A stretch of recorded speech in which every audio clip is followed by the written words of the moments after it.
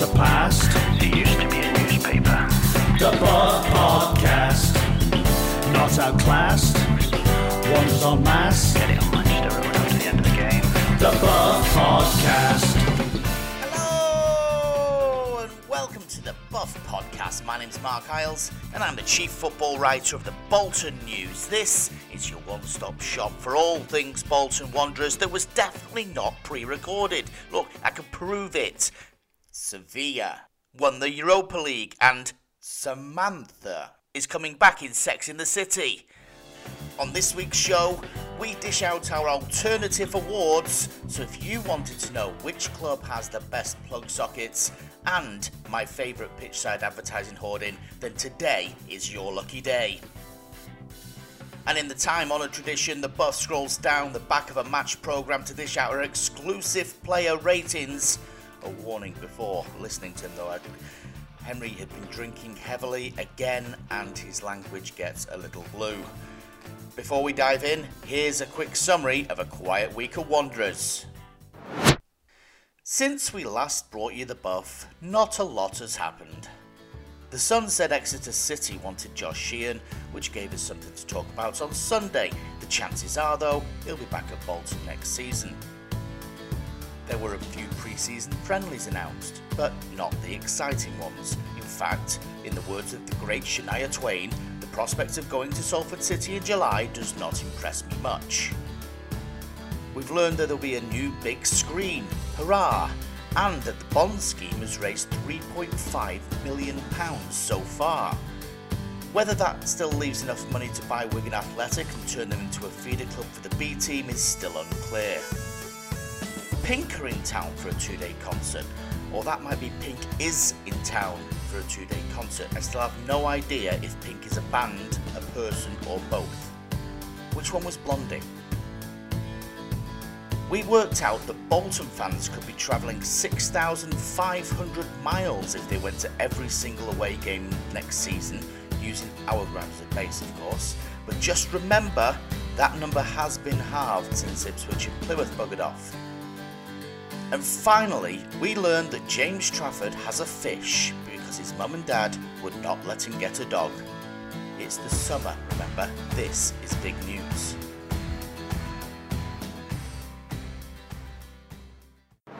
Right, okay. Well, we're going to be presenting an alternative awards next. Henry, live from wherever in the world he currently is, has beamed himself back to help me out on this. Henry, can you hear me? I can, yes. Despite what my Instagram says and my Twitter, I am still in Salford. No, let's be honest with people, Mark. We are recording this straight after the last episode, so I'm not dialing in from somewhere across France or Spain or wherever we currently are in our trip. Unbelievable. I feel like the Wizard of Oz and the curtain's been ripped from its hooks. It's lying there in tatters on the floor. Well, fair enough then. Well, let's press ahead. We've got we've conjured up several different awards that you didn't see on the last day of the season when the big awards that they did at Wanderers. And the first one is Best Interviewee. The best interview. Now, Henry, I'm sure you've not given too many ones at Wanderers, so I think I'll take point on this one. Okay. Best interview. Now, it's been a very decent squad. There's not many in there. Kieran Lee never really fancied the interviews. He's done a few. Declan John gave us a bit of a wide berth, in fair to say. Lloyd Isgrove, weirdly, very rarely got put up for interview, even though he's a cracking interview and a really good guy. But there are a good half a dozen candidates for the best interview. I think Connor Bradley would get the most improved interviewer because on his first encounters with the local press, very nervous, didn't really know how to take us, particularly when Jack Dearden hopped on his lap wearing cargo shorts. Never an easy thing for a young footballer to absorb, really. But he finished. We spoke to him a couple of days ago as we're recording this with very composed, very professional, 10-minute opus, said everything he needed to say. Really, really impressed with how he's come on. Most intelligent or kind of interesting interview of the year, I'm going to give Cameron Jerome or Randall Williams, both of whom some really interesting stories. Obviously got quite kind of deep careers and such like, but they're both very intelligent guys, and I really enjoyed talking to those two. But the winner of the Best Interviewee prize goes to, drum roll,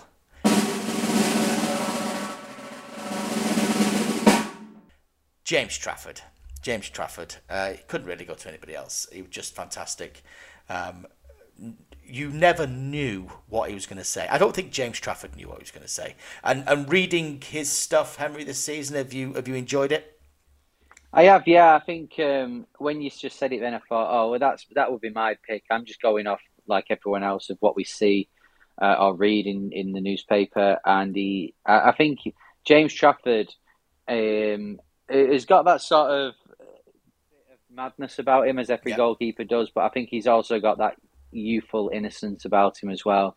And I think the headline of him when I think the two bits that I enjoyed reading of James Trafford this year, just two quotes from wherever he spoke to, is the first one being that he's gonna, when he signed his new contract with City, and said he's gonna buy just ice cream with the extra money.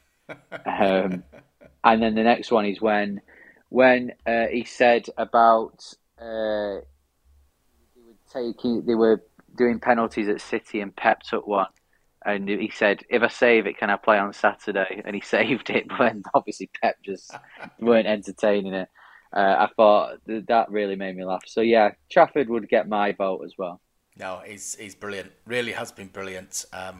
We call them Traffisms.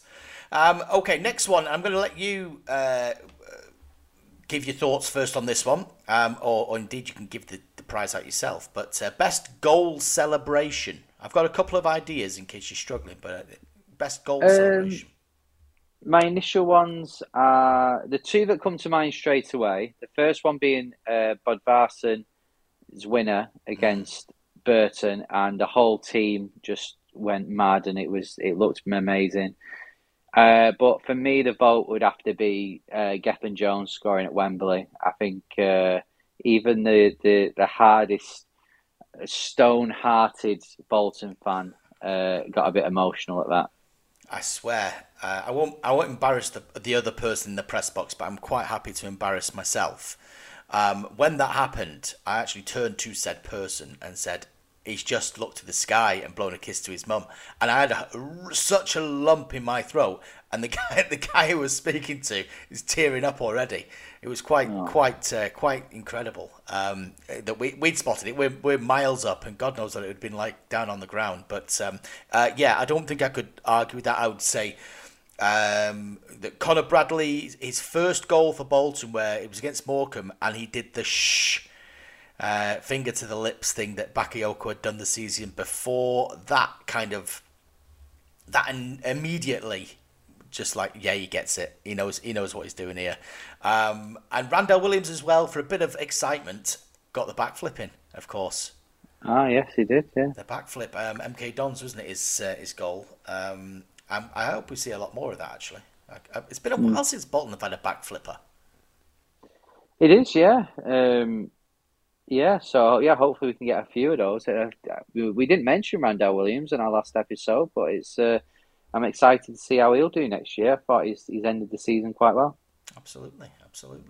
Right, the next category is Hair of the Year, sponsored by me, and I think the bar has been quite a high one this year. I think there's been some very decent Barnets in the dressing room. Favourites, Henry? Do you have any favourite looks? I've got to say, I think Josh Thomason looks a bit more mature now with his hair. Most tidied hair, I would give you that. Yeah.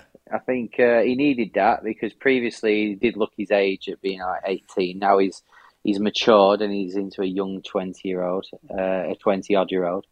I mean, Dempsey's got a good head of hair on him, and as I approach my 33rd birthday and suddenly my hair is not as it was 10 years ago, I can appreciate Dempsey's hair. Let's see who else we've got. I think Dan Lundlew's hair's fantastic. I think that's got a really cool look to it. I think Josh Sheehan, always very well manicured young man, very good. I think whereas previously we've had some. We had Fossey, didn't we, the year before? Shola's hair's fantastic. That's gravity defying at times. I think the haircuts are more mature this year. There's some good hairstyles and some good haircuts, but there's not any madcap ones. I'm going to give it to Thomason. I'm going to give it to Thomason simply because it's the most improved hair. Yeah. Most improved hair, George Thomason.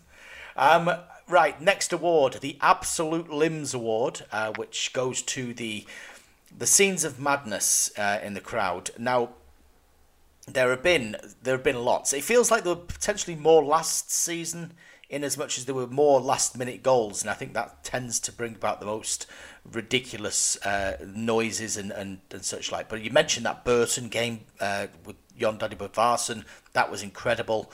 Any of the goals at Wembley, surely, were just ridiculous. Yeah. With 35,000 people. Or do you think the semi-final goals, because that was a concentrated away end, it was the goal... It was the goals were scored right in front. What would you think? Yeah, I think you'd add the Fleetwood game as well. The league game against Accrington as well.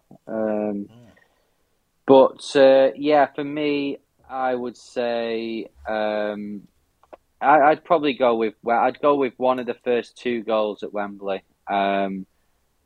Dempsey's. There were limbs there, and but then I think with Charles to make it 2-0, that was more unbelievable limbs, right? Whereas Dempsey scoring, that's great. We've had a great start, and then Charles to make it 2-0 was like, oh, what's going? We're actually winning at Wembley. We could win this 5-0. Where's my femur gone? Yeah, yeah. So any others? I'm trying to think of start of the season. No, I'm going to go with them. Yeah. Go on then. We'll give it to Dion's at Wembley on the buff. I may have a longer think and write something for the paper, but we'll give it to Dion. Right, next one. I'm going to ask you to pick the best food that you've had in a moment at a ground, and the worst food, if indeed one is applicable. I'm going to pick the best and worst press food. And this won't be popular because people don't like the fact that I get any food at a football ground. Seems to be a matter of much debate. I've stopped putting pictures out because I can't handle the inevitable. First of all, people ask me, why isn't there any gravy? It doesn't matter what the hell I've put out there. They're always asking, where's the gravy?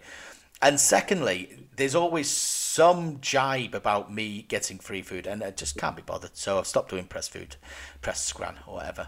But I will say, I think people who treat you really well at these grounds and look after you deserve a thank you, and I think that's why I think the best one is Cambridge United, because the lady that looks after us there is brilliant. She gives... Well, she can't help you enough, really. I think we got a beef brisket pie this year at Cambridge, a couple of brews, a bit of cake. She's lovely, and I met her actually when she came to the University of Bolton Stadium as well, and she was talking all about Jack Iredale and such like, and I'm dead glad they stayed up, because I think I'm going to look forward to going to Cambridge next season. Henry, your finest food, can you think of anything? Well, I mean, mine is...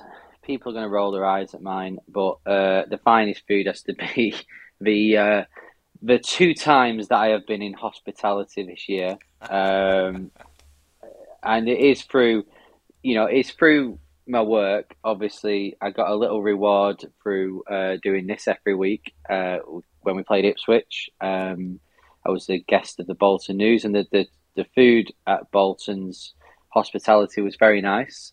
Obviously, with my work with Darren McAnthony at Peterborough, I did it there as well. I'd say the food at Bolton just pipped Peterborough. So So yeah, I'd go with the Bolton hospitality food as my nicest. The worst food, though, I've got to say, is as much as I went Cambridge away, and it is a lovely club, and yeah, I'm glad they stayed up as well. But yeah, the pies at Cambridge weren't great. I think the pie, whenever you go down south, the pies aren't great. But I'm not a massive fan of onions, and they snuck some onions into. I can't remember if I got a meat and potato or a steak pie, and they snuck some onions in. So I weren't too impressed with that. No fan of onions. I'm. That's why I didn't get on with Keith Hill. Exactly. Yeah. Oh dear. I'll tell you a story off air in a minute. Anyway. Worst press food. I mean, Dan told me he did the Exeter game this season. Went all the way down there and tells me they didn't give him anything to eat, which is a bit harsh. I think that was a bit harsh. I'm going to give it to Exeter just simply off the back of that. But actually, talking about pies and pasties, Derby County did a pasty barm. In the press room, which caused great confusion, especially because they called it pasty bap, by the way. But yeah, it was crazy watching those Midlanders trying to work out what you're supposed to do with it. I mean, people wearing it, people were wearing, they playing catch with it. They had no idea what to do with it whatsoever. Just eat the thing; it's fine. That was the most curious one, anyway. Right, so next one. You as the fan experienced, me as the journalist experienced, best and worst press box / away stand. Do you want to go best first? Best? Oh, that's a good question. Best away day. I suppose it all mixes in. I suppose, if you sat in a seat, it kind of doesn't matter, but maybe the vantage point's a bit different, or just the general welcome, maybe. Yeah, I think.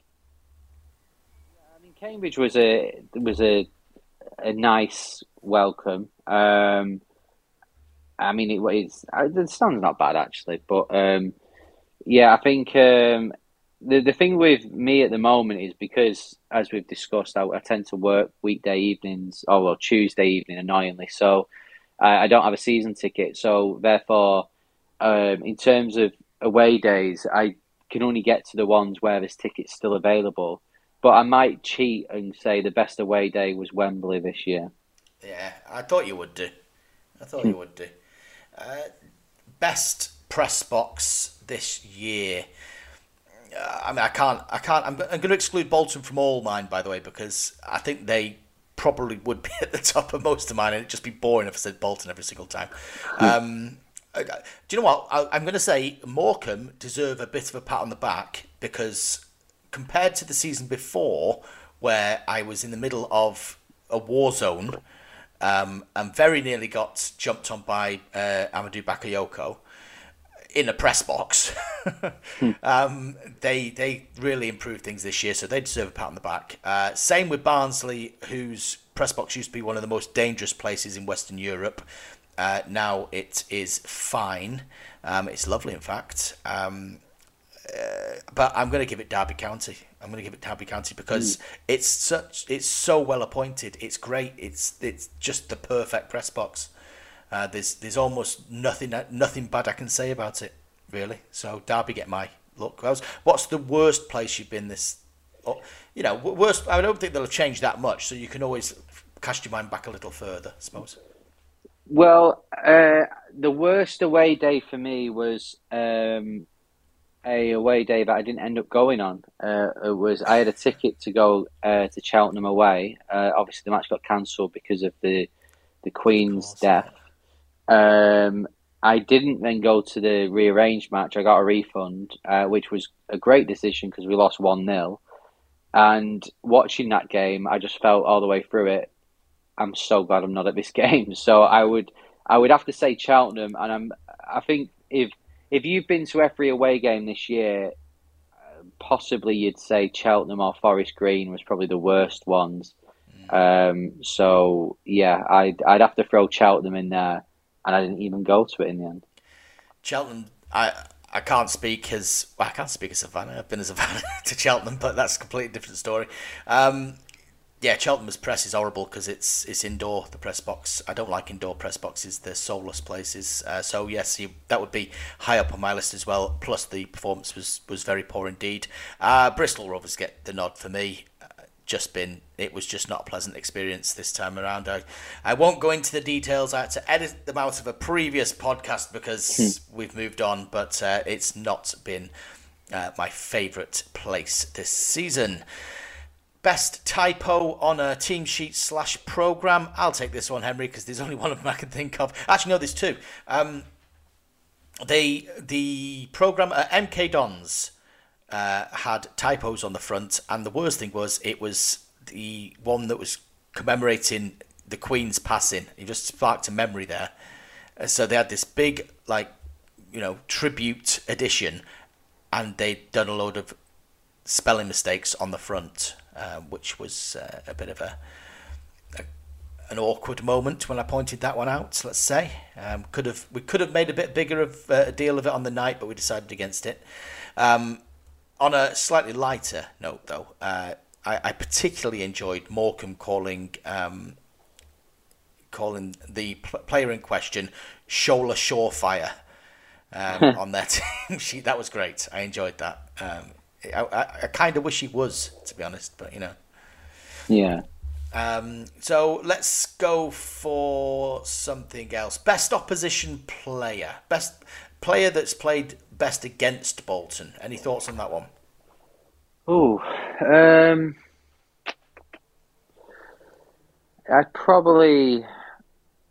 can't think of any players in particular. I mean, you'd probably have to go with the games against Sheffield Wednesday and Ipswich at home.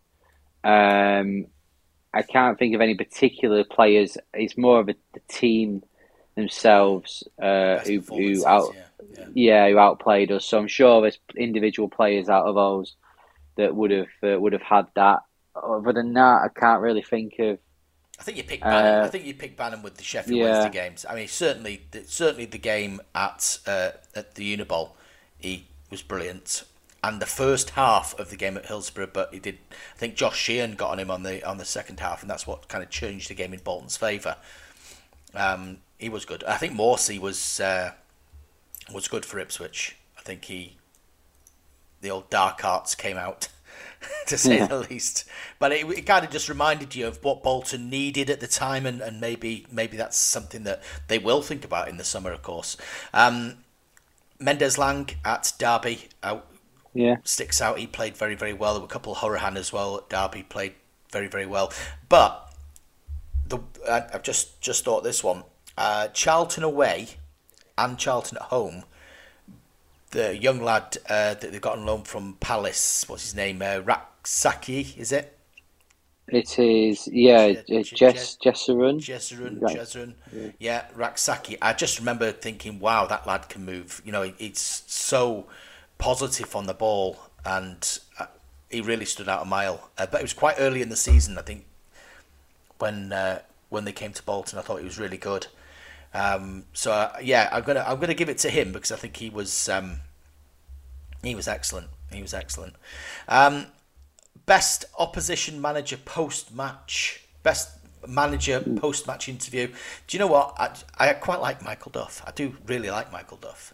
It feels a bit too soon to be saying that, but I do quite like him.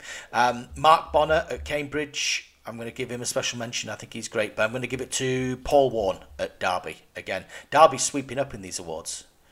I'm quite glad they stayed down. I get to talk to my favourite manager, go to my favourite press box, and have a pie balm again, whatever it is, pasty balm. Paul Warne, very approachable. I mean, I would argue he's probably a couple of cents short of $1, but he's definitely a really interesting chap to interview. So I'm going to give it to him. Cool. Last thing. Weirdest thing that you can remember seeing at a football game this season?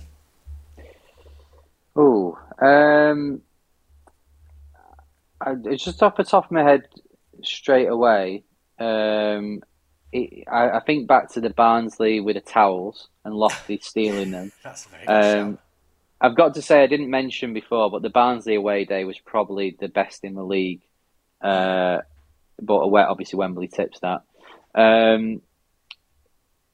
You're just buttering up Barnsley again, aren't you? Good grief. Oh no, it honestly to leave that match having won 3-0 and to then be able to speak to my in-laws was I would have taken us finishing 7th and missing out on the playoffs just to have that moment.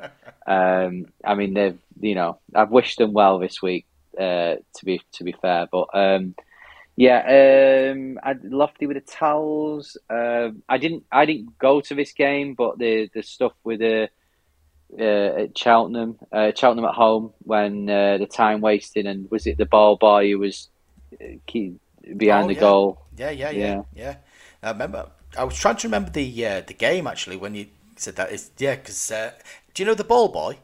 It was Joel Burgess who was the captain of the under-18s. Right. Well, he's already endeared himself to Bolton fans. Good lad. It was weird that actually. I remember being told that because I gave him man of the match.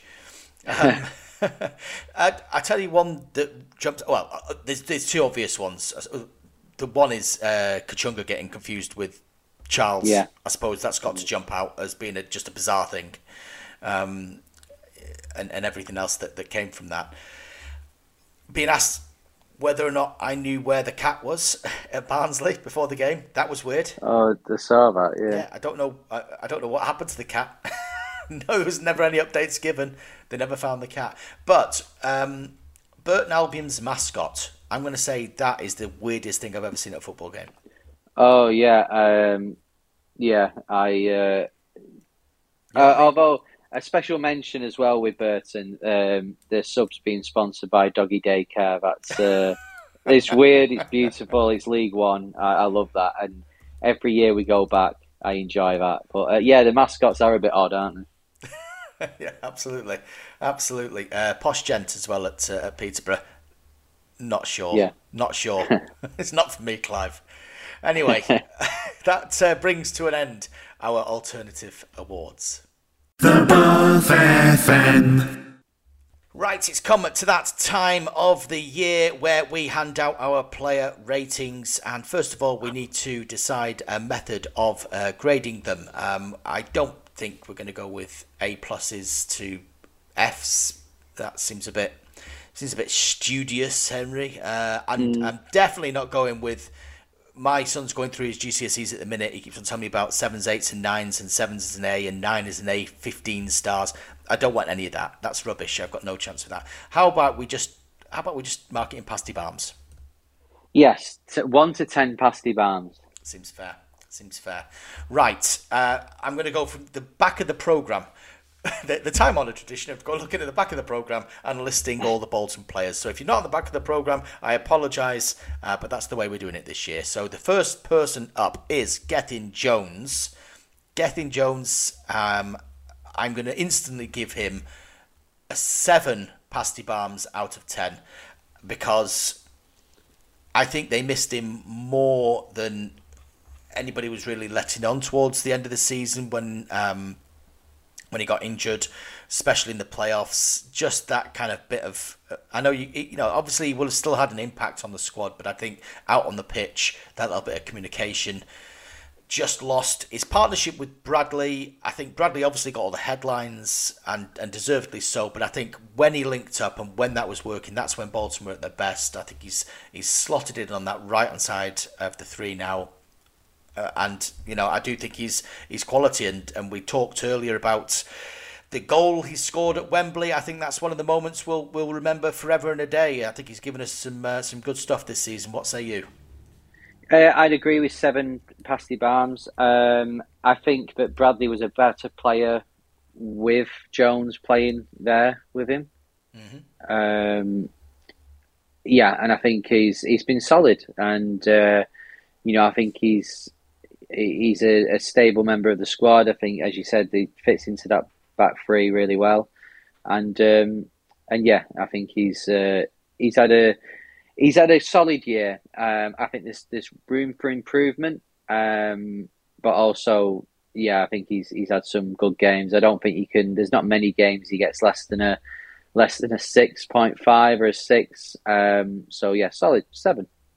Absolutely. And one of the big things they're going to have to do is find a right wing back that plays alongside him as well. I mean, he's the only right wing back in the team probably now, unless you count Sadler, I suppose. But so switching wings to Declan John, who has had a difficult season in many respects, because at Christmas I think most of us had written him off.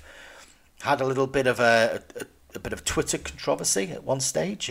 Looked unhappy, wasn't getting games, and then all of a sudden by the new year, changed things round, and he was playing well and finished the season, I think, with a couple of quite strong performances, albeit never looked 100% in control of that left wing back berth. I'm going to give him 6. No, I'm not. I'm going to give him 5.5 Pasty Barnes. Are you going to raise that?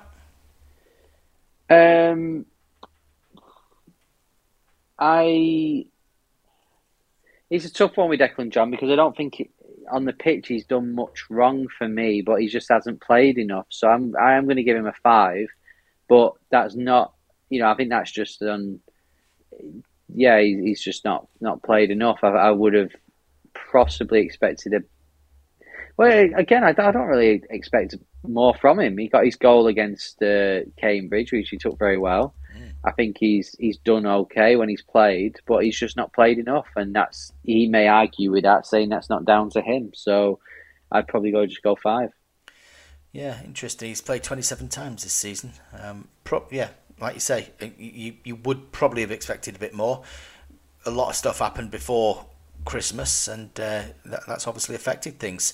Next man on the list, MJ Williams, who got 35 appearances this season. We know that because that triggered the clause in his contract to give him another year, which is good news. Maldini Williams, I'm going to give him a 6 because there's been injuries this season. He's been in and out the team for 2/3 of the season, in fairness, but came good at the end when he had to drop in at centre half, and I think that has certainly bought him some time to get completely fit and to affect things again. Yeah, I think if it wasn't for the end of the season, I'd have given him a 5. But I think his performances at the end, how he slotted into defence when we were all worried when we saw his name on the team sheet there, and he did very well. So yeah, 6. Next up is the skipper, Ricardo Santos, picked in the Team of the Year. Not the one at the end of the year. I think the PFA Team of the Year he's been in, but I think we're waiting. Oh, sorry, the EFL Team of the Year. We're waiting for the PFA Team of the Year, which I think he'll get in anyway, because I think on his day when he is fit, he's as good as anyone around. That hasn't always been the case this season. He's obviously contended with a big illness at Christmas. Fought his way back from that, then got injured at Wembley as well, so he's fought his way back from that. I thought he was pretty good in the playoffs, personally. One of the few that really did come out of that with credit. But I think probably I'm going to give him a 7 alongside Geth. I don't think I can mark him down any further than that. But I would imagine that next season he'll want to make sure he's playing more games. Yeah, I think Santos, for me, I'd give Santos an 8 because, again, he's been really solid, one of our better players. I know he's a bit Marmite with some of the fan base, he could have played more games, but I think we are a better team with him. And, I think for the defence, you have got to look at the fact as well that we have conceded, if not the least, but the second least amount of goals in the league. So for me, that gives them all I think they've had a solid season. 8 for me. And he scored finally as well. Absolutely. Yeah, this is the season that Ricardo Santos scored.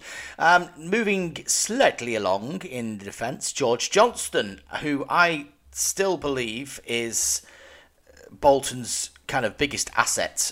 I think he's at an age and a period in his development, he's got so much ahead of him that I think Bolton will, can consider him money in the bank, if you know what I mean. I think he's a cracking defender, brave as a lion, still probably does need to work on his possession side of things, and that's where I think that progress can come from. But I like him. I really do like him. I think he's had an excellent season. He's progressed. He's improved from the season before, where he was the club's young player of the year. And I'm going to give him 7 pasty bombs out of 10. Any improvement on that, Henry? I'm going to go with 8 as well for him. I think he's improved.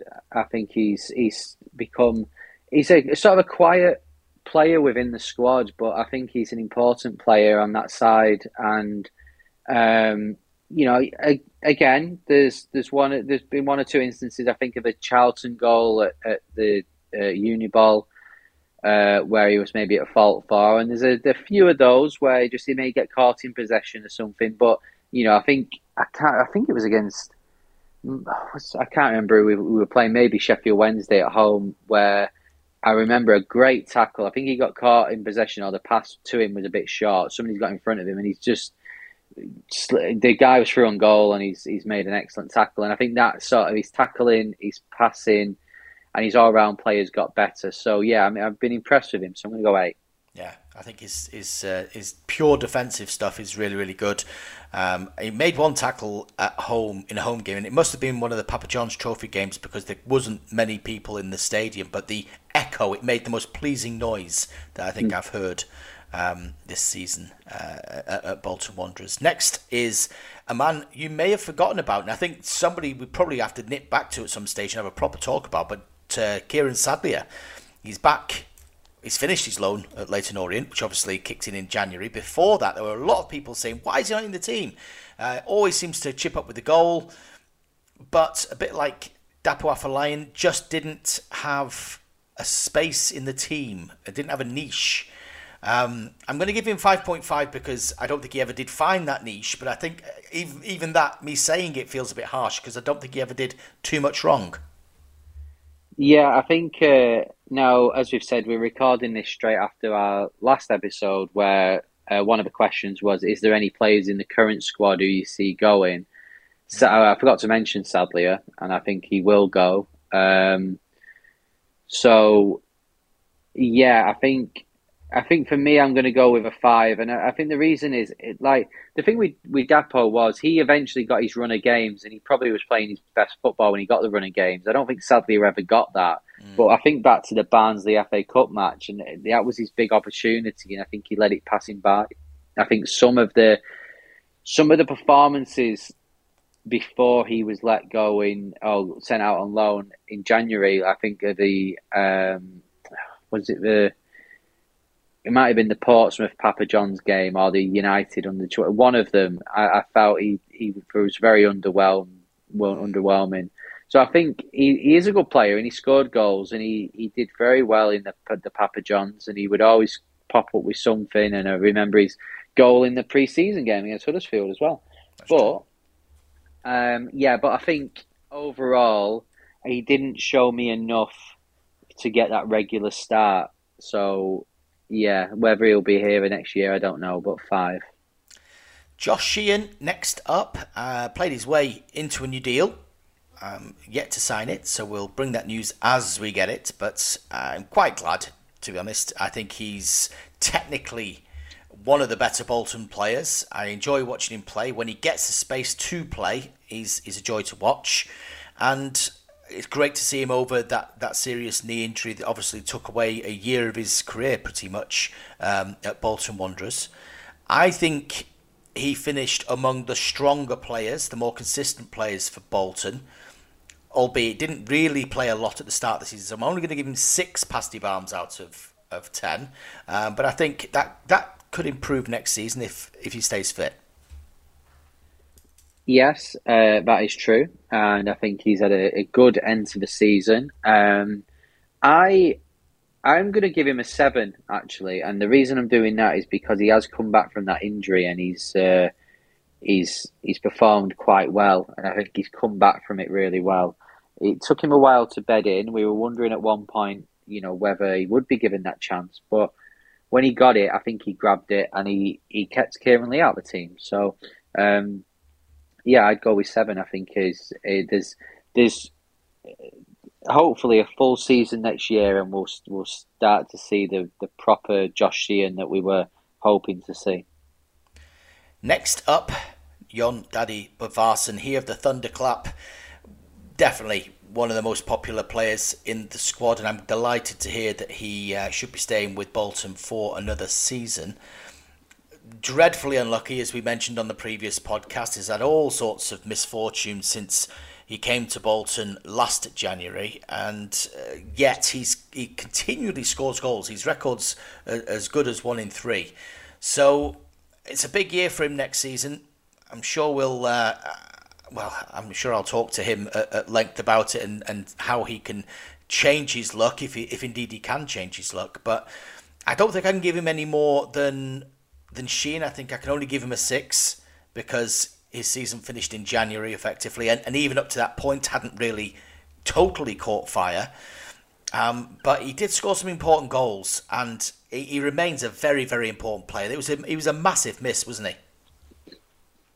He was, yeah, and I think if he had have stayed fit, I think he'd have been approaching 15 goals this year, which would have helped us out a lot. And yeah, I'm going to give him 6.5 because I don't want to count someone, like I don't want to put someone's mark down because he just got injured. But yeah, I think he was on course for a strong 7.5 in my opinion, or 7, but it obviously weren't meant to be. So yeah, I'm glad he's got a new contract. Hopefully he can stay and be fit, and I think he'll be a real asset to us if he does.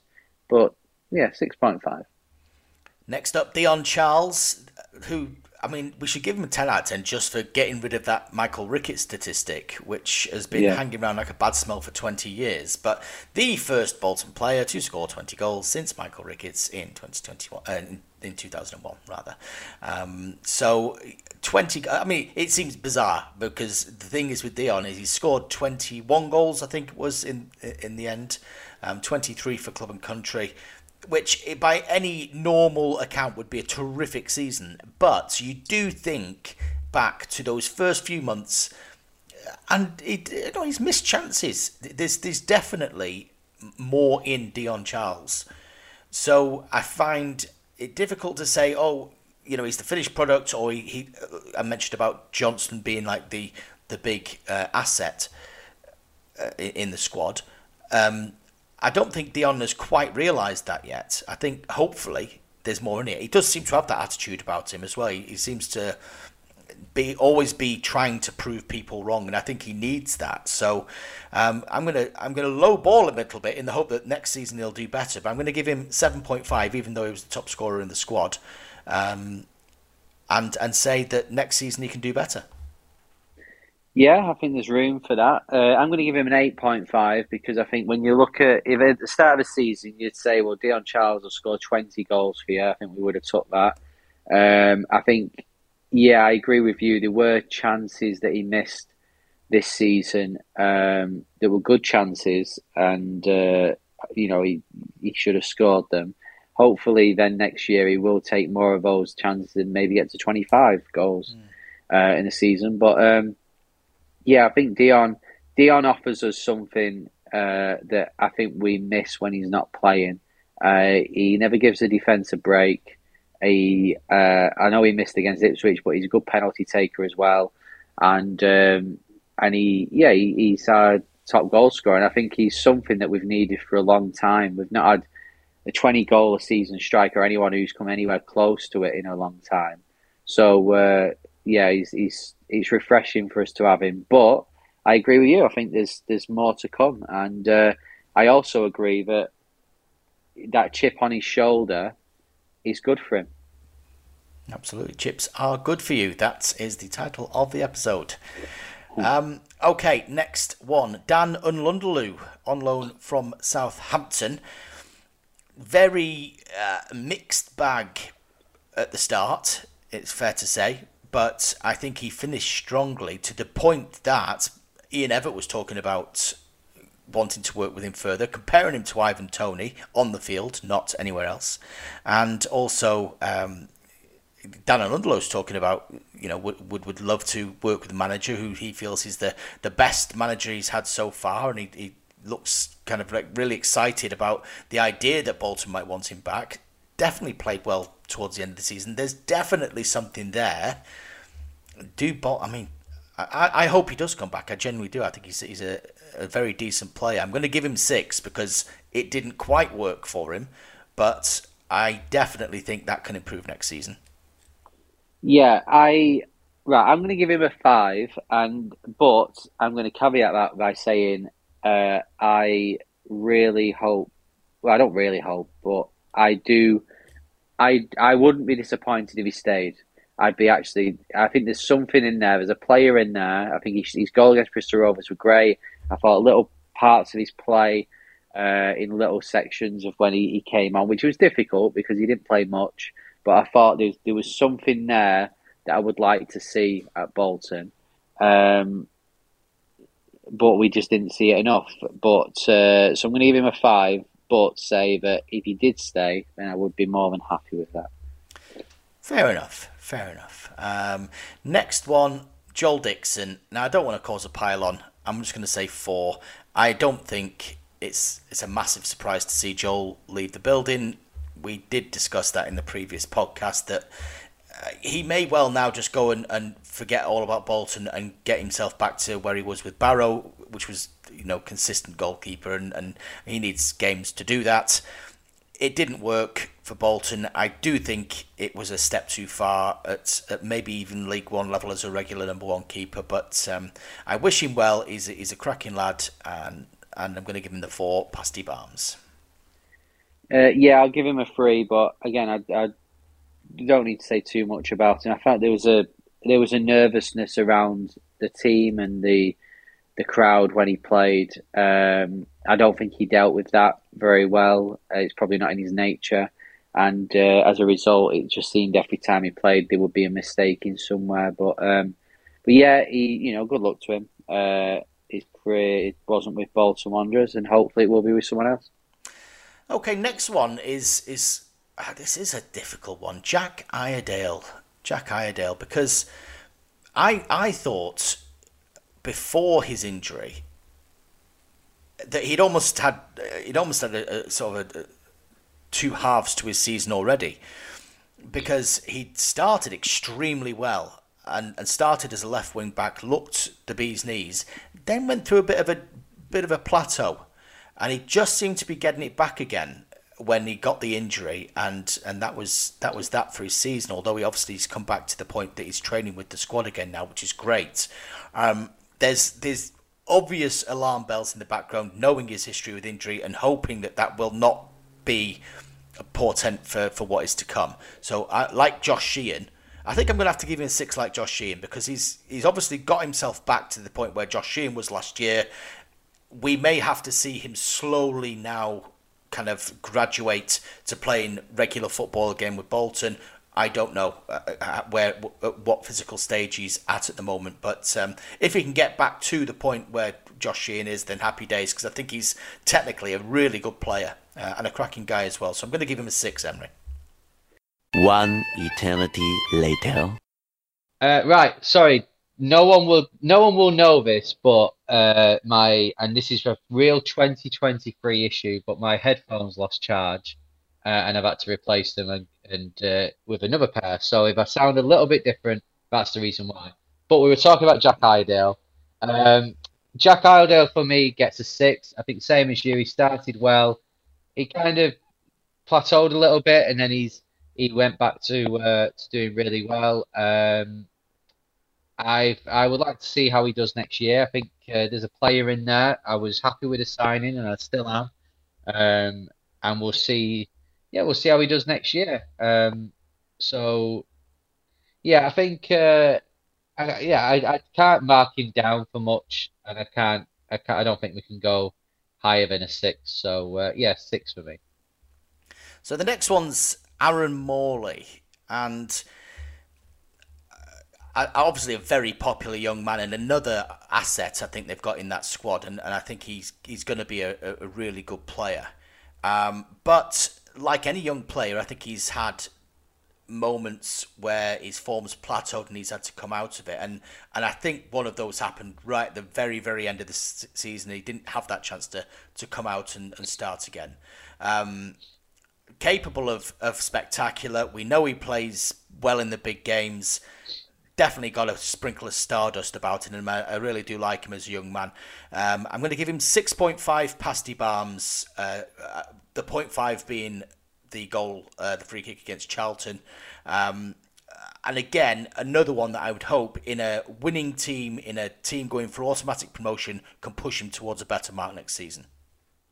Yeah, I'm going to give him a 7 because I think, I think sometimes with Morley that when the game can pass him by a little bit and he can be quite quiet, but when he's playing really well, he does stand out. I think he's solid in the midfield. I think I'm happy for him to be in our midfield main three for the next season and to start the season. I think the season ended quite quietly for him, but I think there was the start of a season and then the sort of after Christmas till April where he was he was very good. So yeah, good season for Aaron Morley's first full season under us. He's still a young lad as well, and he is getting better and better. And he's someone for me who I think, should we be looking at which Bolton players could bring in a bit of money over the next 12 months, I think Aaron Morley would definitely be in the top 2 or 3, especially if he keeps on scoring screamers on Sky. Yeah, no, I'd agree with that one. Another one that I think falls into that category, and probably a little bit by surprise, and that's Owen Toll. Owen Toll obviously came in from Derry City, unheralded, didn't know anything about him really. Thought it was going to probably take him 12 months to get his feet fully under the table, a couple of cup appearances, but then Ricardo Santos' illness at Christmas, he's in there and absolutely blasted the place to the point where you now look at the back three options and you'd say, does he get in there ahead of Jones? Does he get in there ahead of Santos or Johnston rather? I don't know, but I'm going to give him. I'm going to give him a 7.5. Yeah, I think he's been outstanding. Yeah, I'm going to give him an 8 because of the expectation, and I think people were happy to see him come in because he was from Ireland, from the League of Ireland, and we were. We were thinking, well, this could be the start of a beautiful friendship with that league and get some players over. And he's done very well. He came in December and didn't look back. And obviously the disappointment of getting injured in the Papa John's final, which was obviously not needed at all. And he's come back, and I thought he was relatively solid in the playoff games. It was a bit harsh, the free kick against him. Good season for Owen Toll, and he's now in that comfortable in that free. So 8. Next one, and this is going to be a high one. James Trafford. 22 league clean sheets, which is a divisional high, along with Christian Walton at Ipswich. Record number of clean sheets in all competitions for a single season for a Bolton Wanderers keeper, and he's made more saves, I believe, per 90 minutes than anybody else in the division. I mean, there are areas of his game he can improve, no question, but he's going to be doing that at a much higher level of football. There's no doubt in my mind. I think if James Trafford were not to go and play international football for England, I'd be disappointed at this point in time. And I'm going to give him 9 out of 10 and just say he's the best keeper I've seen since Jussi Jääskeläinen. I'm going to give him a 10 because I don't think there's much else he could have done. I thought, there's always room for improvement, and Ian Evatt says that every week. But I think for Trafford, considering how young he is, he makes everyone in that stadium. The only times that you feel a bit on edge is when he's rushing out of his goal and taking out an Oxford striker. or an Accrington striker. But no, I think he's a top goalie, and he came in when we needed him, and he's not looked back. And yeah, the clean sheet record has been great. He's going to have a great career. So yeah, I think 10. But instead of 10 pasty bars, it's 10 ice creams for James Trafford. Next up, a player that sadly we will not be seeing next season because he has been released. Sexy Kieran Lee. After a really, I mean, you can barely fault anything he's done at Bolton since he came in. His last season, 41 appearances in all competitions, but I think it's fair to say he was battling against the elements quite a bit, and that kind of persistent injury kind of lessened what he could do, or certainly lessened the time he could do it on the pitch, and that was such a shame for Bolton. If Bolton can find another Kieran Lee out there, if he's got some sort of younger clone, please contact the Buff, because we want to put him in Bolton's direction, because that'd be the next multi-million-pound player we have. I'm going to give him 6.5 on the Pie Balm scale. But, you know, sentimentality gives him an 8, because I think he's been a class act. One of barring potentially Trafford and Bradley as loan players, but the best permanent signing that I think Ian Evatt has made. Yeah, I'd agree. I'm going to go 6.5 as well. I think he's been a really good player for us. We were lucky to get him in League Two, and I think we were lucky to have had the amount of matches that he's played for us. You know, he's had 2.5 years, and yeah, he's a top player. You can sense when he's playing, he's that step above. He's got that knowledge, and you know, and yeah, you know, and he scored a few goals as well. But I think it's unfortunate, but you know, I guess we as a club we need to move on. We need someone who's going to play a lot of games this year and be more. We can rely on him a lot more. But Kieran Lee for me he never put a foot wrong, and he will be well thought of. Next one is another one that who's going to leave with the well wishes of many Bolton fans. Connor Bradley, huge boots to step into. Whether finding a goalkeeper is going to be easier than finding a right wing back, I don't know. But certainly finding somebody who puts as much energy into that position as Connor did is going to be difficult. I'm going to give him equal power with his mate Trafford. I'm going to give him 9 pasty balms. A terrific young player, a terrific young man as well, who's been a joy to get to know this last 12 months. And again, like Traff, I'll be watching him in the Premier League in the pub and raising a glass to him, I'm sure, many times in the future. Yeah, I mean we've said so much about Connor Bradley, especially in the last few weeks with him winning Player of the Year and stuff. But I'm going to go 9.5 because he can be through on goal and put it wide, and I think that's the only thing I could get him to improve on, because everything else is brilliant, and even the amount of goals he scored, I think did he end up with 6, maybe 7? You know, that's more than what we expected. When you know, I don't want to compare him to Fossey because he's a much better player than Fossey, but he only got 1 in the heart that you know in his time with us, whereas Conor Bradley had scored about 4 by October. So yeah, you know, just his one-on-ones he needs to improve on. But other than that, he's a top player, and I think Bolton fans will always take pleasure in knowing that we helped him on his way, as well as Trafford. Only in 2023 could right back be marked down for his one-on-one finishing, but hey. Yeah. Yes. Next one on the list, Kyle Dempsey. I mean, it has been a very unusual season for Dempsey. On the pitch, he had a difficult 12 months from where he signed in January to getting towards Christmas, where he was just starting to find his form, really, for Bolton.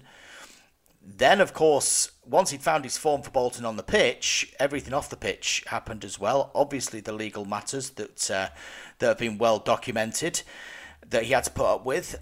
I think, given what was happening off the pitch, what he's done on it is all the more remarkable. I think his performances have been outstanding this last 6 months or so.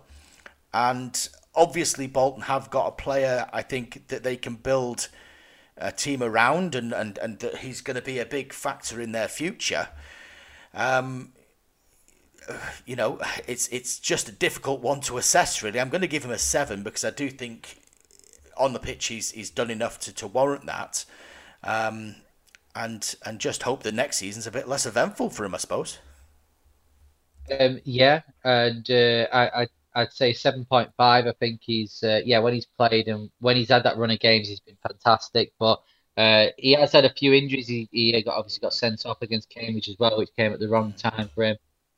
But no, I think overall he's been a very good player for us this year. I'm sure that'll continue into next year as well. So yeah, 7.5. I'm not sure whether we should go N/A on this one for Lloyd Disgrove. He's played twice. He is on the back of the programme, which is how we're judging this.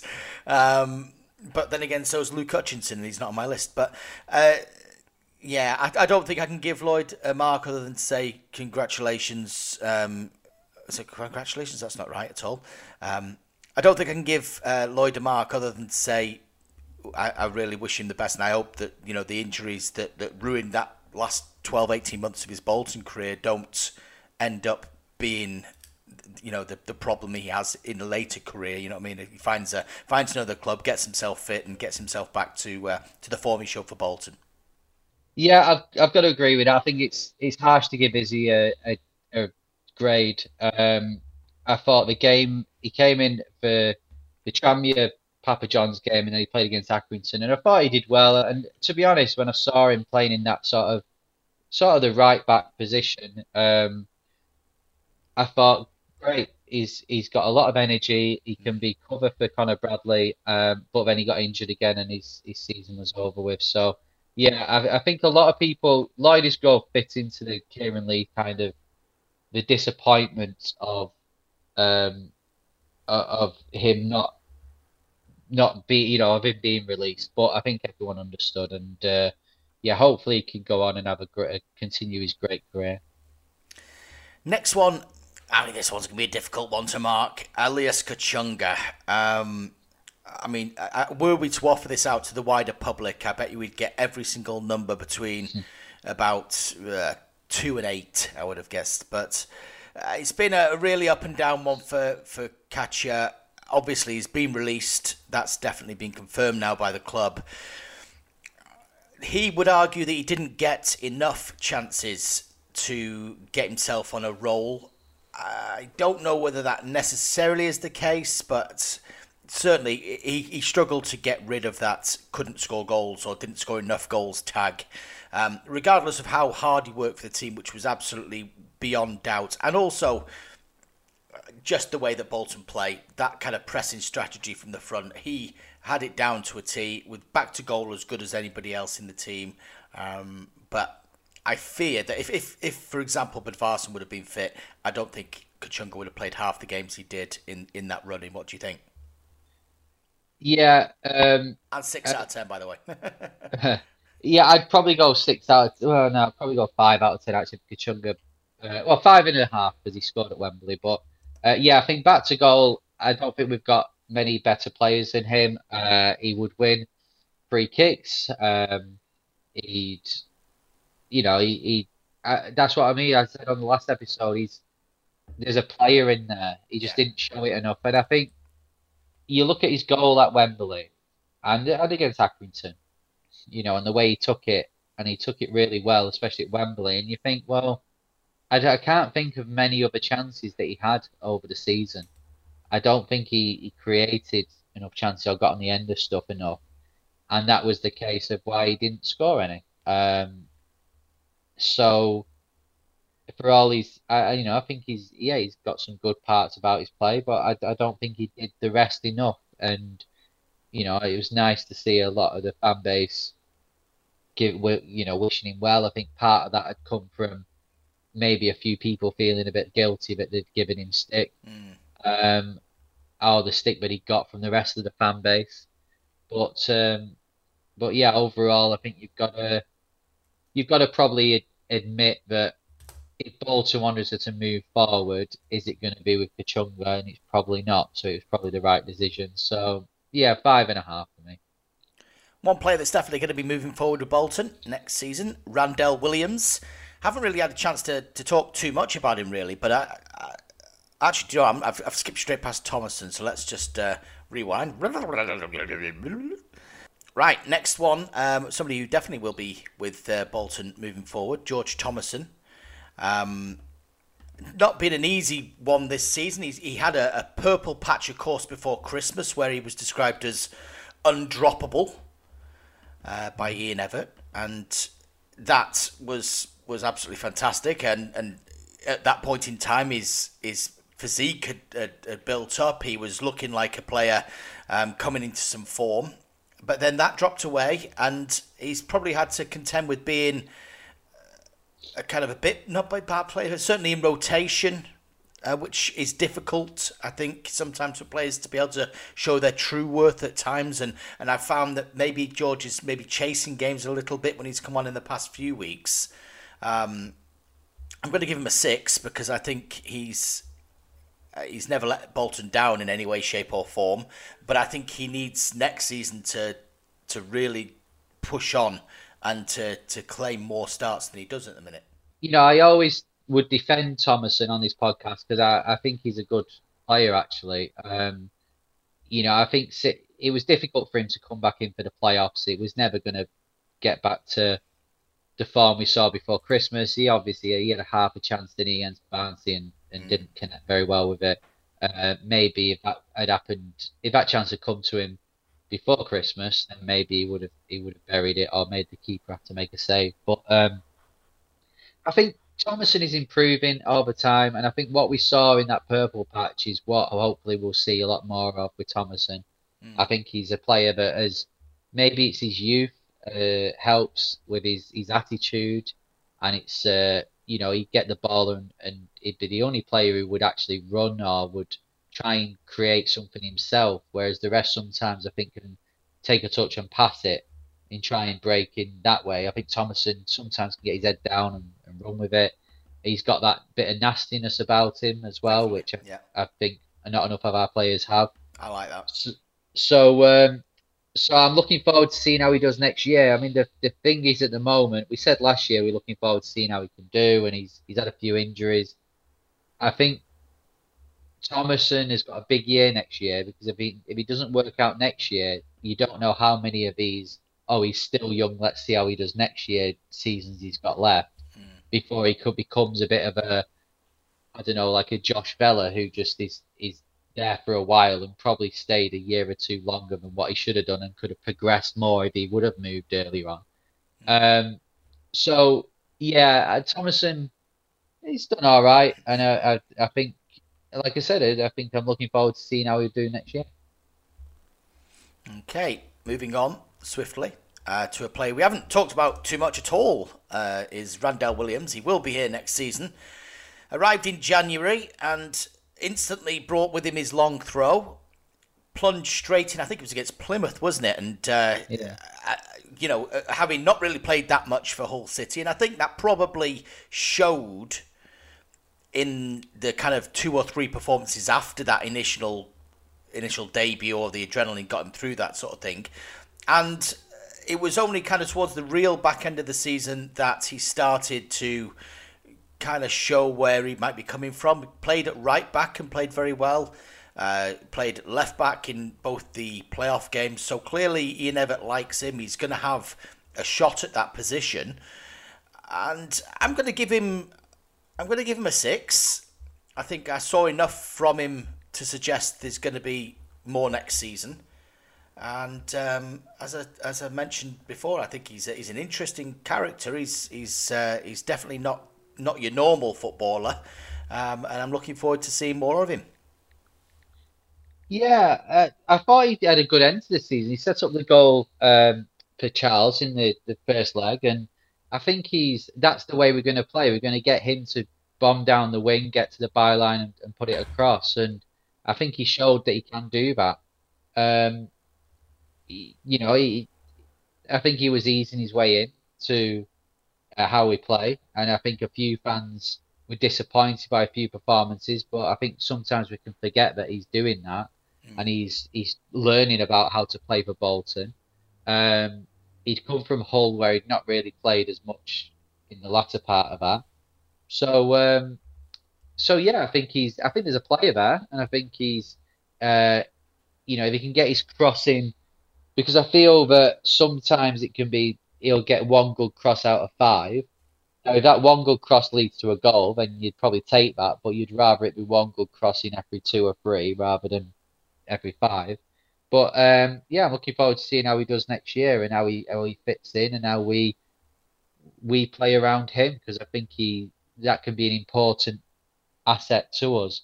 I would also like to see the long throws utilised more. I think there were times where, as when we were sort of chasing games or trying to get a winner, when he gets the ball there and you think brilliant, a long throw, and he would then play it to to the fullback. I don't know whether that's again Ian Evatt has explained that sometimes when you're playing against big defenses, you don't want to just you're playing to their strengths if you're Of just course, yeah. tucking the ball in. But yeah, I think he can be an asset to us. So for me, Randall Williams, I'm going to give us a six. I don't think he did much wrong. I don't think he did much really well. He scored his goal against MK Dons. He got a few assists, so we take that. But yeah, I think it was an okay first few months of the season. Yeah, I think he also suffers from the alternate being Declan John, who has got a firm fan base within the fan base, if you know what I mean. He's kind of a cult player or so. So I think sometimes when you see his name on the team sheet, there's always going to be a few complaints about anything that does go wrong because, of course, Declan John has got quite a lot of backing. How that progresses, we shall see. Luke Mbete, who came in on loan in January from Manchester City after Williamson left the building, and I mean it didn't work. Is the bottom line for him? I think his initial couple of performances, Peterborough, etc., were promising, but yeah, I just didn't quite go for him. I don't know what it was. I think in a team, I think in possession he seemed to be absolutely fine, but I think maybe with a bit of the rougher stuff he struggled. I think I'm going to give him 4.5 in the end because injury did his season in the end. He didn't really play much of a part in the end. I think there's definitely a player in there. He's definitely a bit like Shortire. I think he's definitely going to be a player, but I don't know what happened really. Yeah, I'm going to go five. I think his season was sort of with us was split into two, and I think the Ipswich game was the turning point for him. He didn't really turn around after that, but before then, I thought he was good. He'd scored against MK Dons. He did very well at Peterborough away. Um, but yeah, it just didn't happen after that, and I think. Again, they were pressure on him because he was coming from City and with Trafford doing so well, but you think people just expect that you bring players in from the same team and they're going to do well. I know Huddersfield fans were happy for him to go, but yeah, I'll go with a five. It's the thing with Mbete is I don't picture Mbete. Whereas you look at Trafford and Bradley and think they're going to have great careers. I mean, Mbete will have a good career, obviously, because he's a good player, but I don't see him going on and being a top Premier League player. I think he'll be around the EFL. We'll probably play Mbete again at some point. But yeah, I think that you were right. That sort of physical game where he's probably not had much experience of that playing for Man City. That's where he struggled. Yeah, interesting one. And I actually managed to trip myself up earlier. Shola short, I managed to skip through. So let's go with Shola now. Shola, I mean, he had a wonderful first few games, and I thought, wow, here we go. This is the one we've all been missing. And he gave Bolton a completely different outlook to the way they were attacking that game against Charlton and such like. Just looked a different gravy. but I felt a bit, I suppose, a bit like him, Betty. When the niggly kind of physical stuff came about, he seemed to lose a little bit of concentration, and it was more a case of getting involved in things that he probably shouldn't be doing, and getting pushed off the ball, and maybe just lacking that little bit of street smart that he needed at that point in time. I'm going to give him a 5 because I think I'm going to give him 5. I think he's definitely better. There's no question in my mind that he was better than he showed towards the end for Bolton.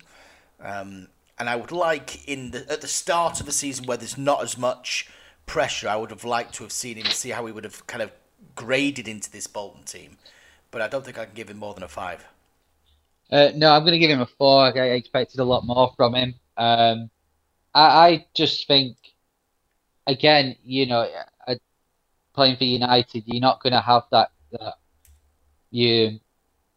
type of games you have in League One, and I think some players will they'll really embrace it, and they'll enjoy it. I don't think he did enjoy it, and he got his goal against Bristol Rovers, and the Derby game he came on, and Charlton he looked really good, but I think after that I just don't think I don't think it works for him, and I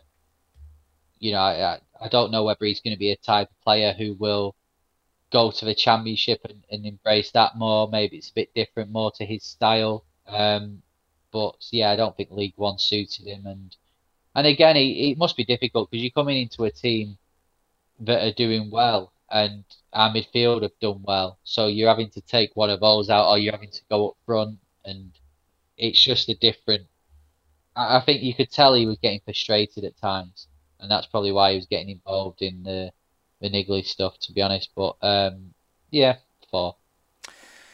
Next up, penultimate player, Victor Adebayo. 10 for his smile, which is ever present. I've never seen a smilier player. A terrific lad, and I genuinely would love to see the move work out for him. £450,000 was the reported fee in January from Burton. He'd scored 13 goals there. It hasn't happened too much. I think he's only got 3 in Bolton colours. He's had to kind of be part of a queue. He's been rotated. It's not always been first choice. Learned the game plan. And there's been times where he's looked absolutely great and times where he's looked completely opposite. So this summer's going to be a big one for him. He's going to have to come back and probably prove a few people wrong early next season, lest he get into the kind of Elias Kachunga vibe with a few of them. But I think I'm quietly positive he will do that. I think he's got more going for him. I think I think he's got something that I like about Victor Adebayo. I'm going to give him 6 pasty balms, but I expect to be giving him at least 7 next season.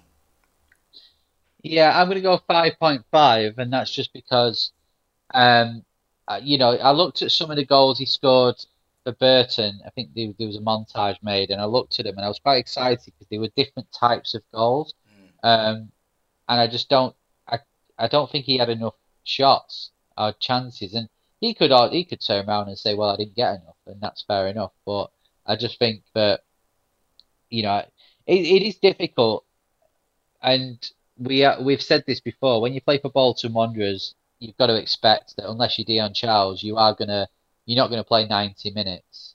And to be fair, Dion Charles hardly plays 90 minutes, so you are going to be having to take your chances, and you're having to. You may only get one chance a game, and you are going to have to take it if you want to play. And I think that with Adebayo, you look at his goals he scored for us, especially against Burton. He just seemed to hit him and go in. And I think he's been having to work his way into the team and try and make the most of it. So maybe I'm like you. I really want to see how we do next year when he's had a summer to just relax, get used to the team, start next season with us. Hopefully he can get that form back. But my one worry is with players like Adebayo who have what seems to be a really good half a season with a team. You then get a big move and he can't replicate it. I think of Medine as well when he moved from us to Cardiff. I just don't want that to be the case with Adebayo. So yeah, we'll see next year. Yeah, no, I'm quietly confident. Comment may come back and bite me in the bum, but who knows? Last but not least, Cameron Jerome. After many years of linking in with the move to Bolton, I finally got to write that story in January, and he was added.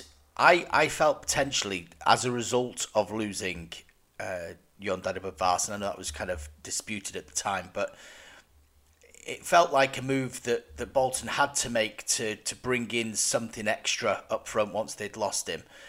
And however way you slice it, it hasn't really happened for him. He's not scored the goals. He's not really had the chances particularly. He seems to be there more as a kind of a guide or a kind of a sounding post in the dressing room rather than having much of an impact on the pitch so far. So I'm going to have to give him 4.5 positive arms as a mark, and just hope that the fact that they've given him an 18-month contract isn't problematic, because obviously 12 months down the line and he's that bit older, what impact is he going to make on next season?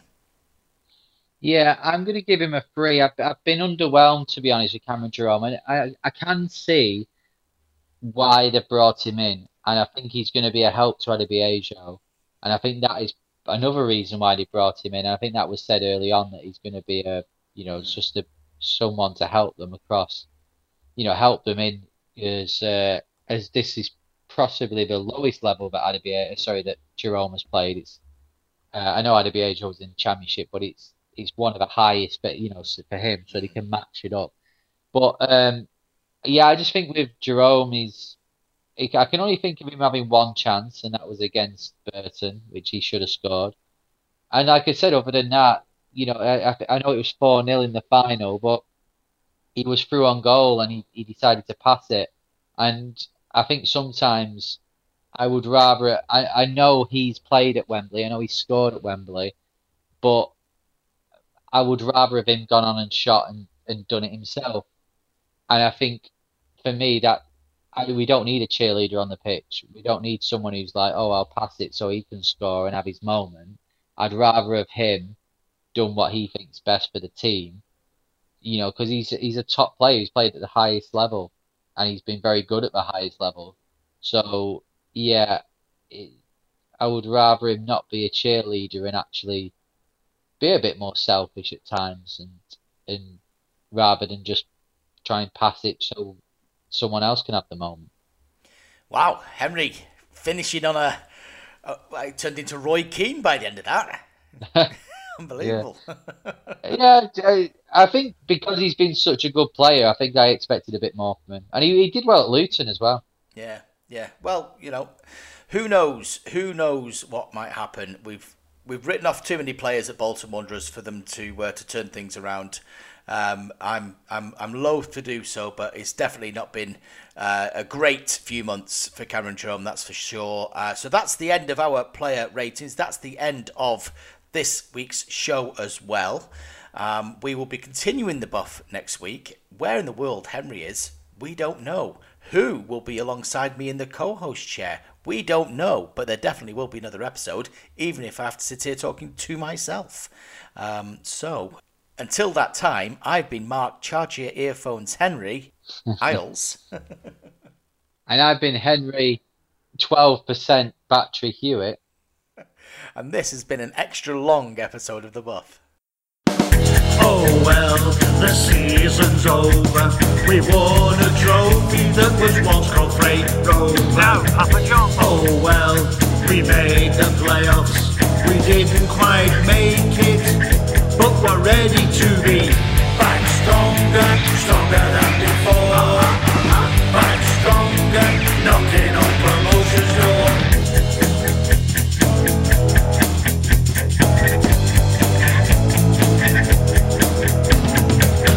My, with pride